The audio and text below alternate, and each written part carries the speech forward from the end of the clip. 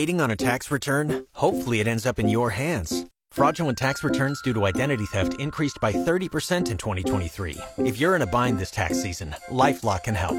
Our U.S.-based restoration specialists are experts dedicated to helping solve your identity theft issues. And all LifeLock plans are backed by the $1 Million Protection Package. So we'll reimburse you up to the limits of your plan if you lose money due to identity theft. Help protect your information this tax season with LifeLock. Save up to 25% your first year at LifeLock.com/aware. Doctor, doctor, I'm screaming, doctor, doctor. Well, it is a Wednesday morning, and that means it is time for our weekly doctor visit with our favorite family physician, Dr. Stan Anderson. Good morning, Dr. Stan. Hey, Pam. Great to talk to you. Well, first I have to ask you, were you a Toby Keith fan? Oh, my goodness. So our family loved Toby Keith. It's so funny.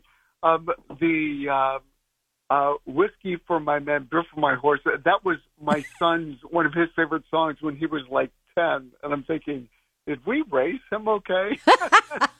But, his songs, yeah, I was sitting and talking with my wife after he had passed, and she ended up saying, his songs were songs that at different times in our family's lives were some of our favorite songs. Yeah. And I thought, wow, that's really interesting. I'd kind of forgotten just how much he had made an impact on my children as they were growing up, of listening to some of the songs that he sang. It was a shock. And he had the diagnosis of stomach cancer. Originally, it was made about 2 years ago, or at least that's when he ended up letting everybody know. And I didn't remember what stage he said it was, but there's 4 different stages of stomach cancer. There's stage 1, which is where it's localized. That's curable. You get it removed, usually surgery, and you're going to live probably a normal life. Stage 2 is where it has spread. So instead of it just being in one small area, it's in several areas, still in the stomach. Stage 3 is where it has spread outside of the stomach, but locally outside. So lymph nodes to the areas around it. And then stage 4, which is the one that he had, is where it has spread to other organs around. So to the bone, to the brain, to the liver, to the other lymph nodes in the chest cavity. So his stage 4 diagnosis was one that was incurable. And what we do is, if it's stage 1 and stage 2, usually surgery is the main treatment.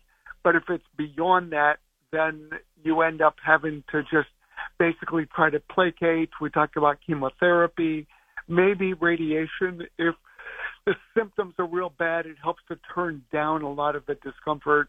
But yeah, it's one of those frustrating cancers. It's the 5th most common cancer worldwide. Really? Wow. Yeah, and so in the United States, it's not that common. But around the world, people smoke dramatically more than we do. And smoking is one of the lead risk factors for developing stomach cancer. And then as you get older, people over the age of 60, that's an increased risk.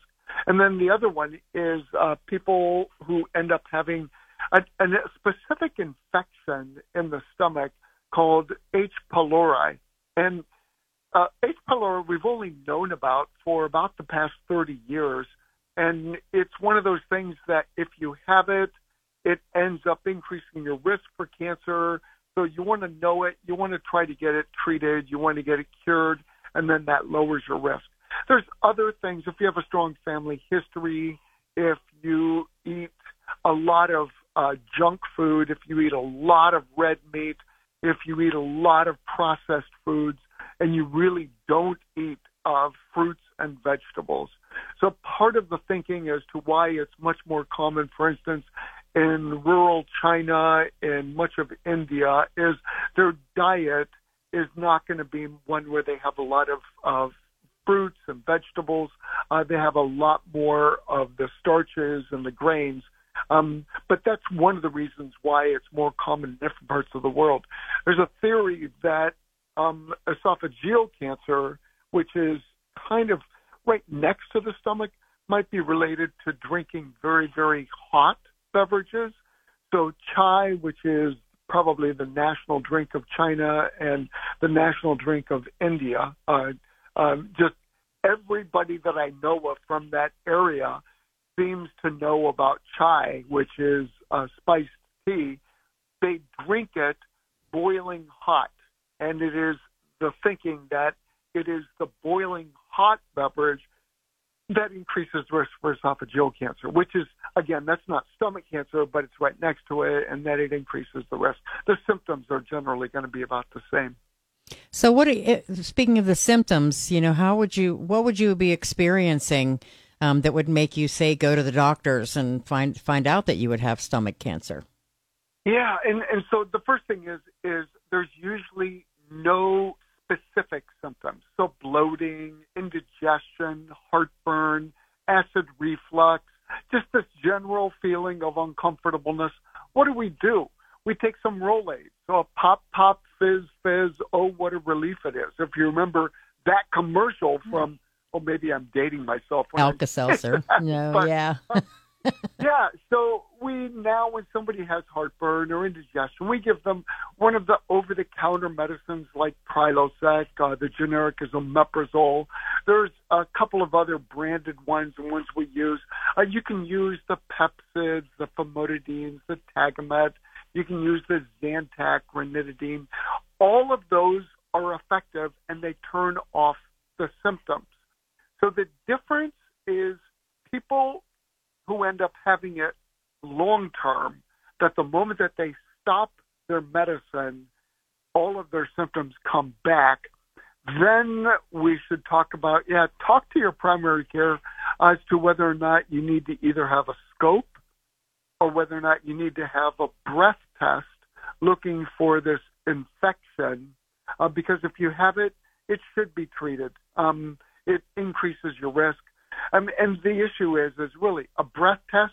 You simply breathe into a device and they measure it for the infection. So it's not like taking blood or anything. It's incredibly simple to do.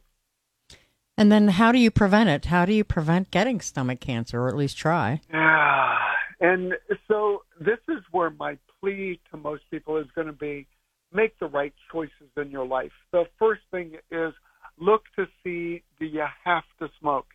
If you smoke, one of the things that we strongly recommend is talk over with your healthcare provider. The Chantix, which used to be branded, varenicline is the generic name for it, is dramatically less expensive than what it used to be. And so people who, for instance, smoke a pack a day, I think the cost of cigarettes is now like $4 to $5 a pack. So if you smoke a pack a day for a month, that's over $120. You're going to end up saving money by talking to your healthcare provider about going on Chantix or the generic varenicline, because it's now less expensive. So it's something that I would encourage people to do. The problem is the drugs don't fix the problem. They help, but you have to want to. Yeah. So it's like so many other things in life. Can you take a pill that will make your muscles bigger? No, you have to exercise.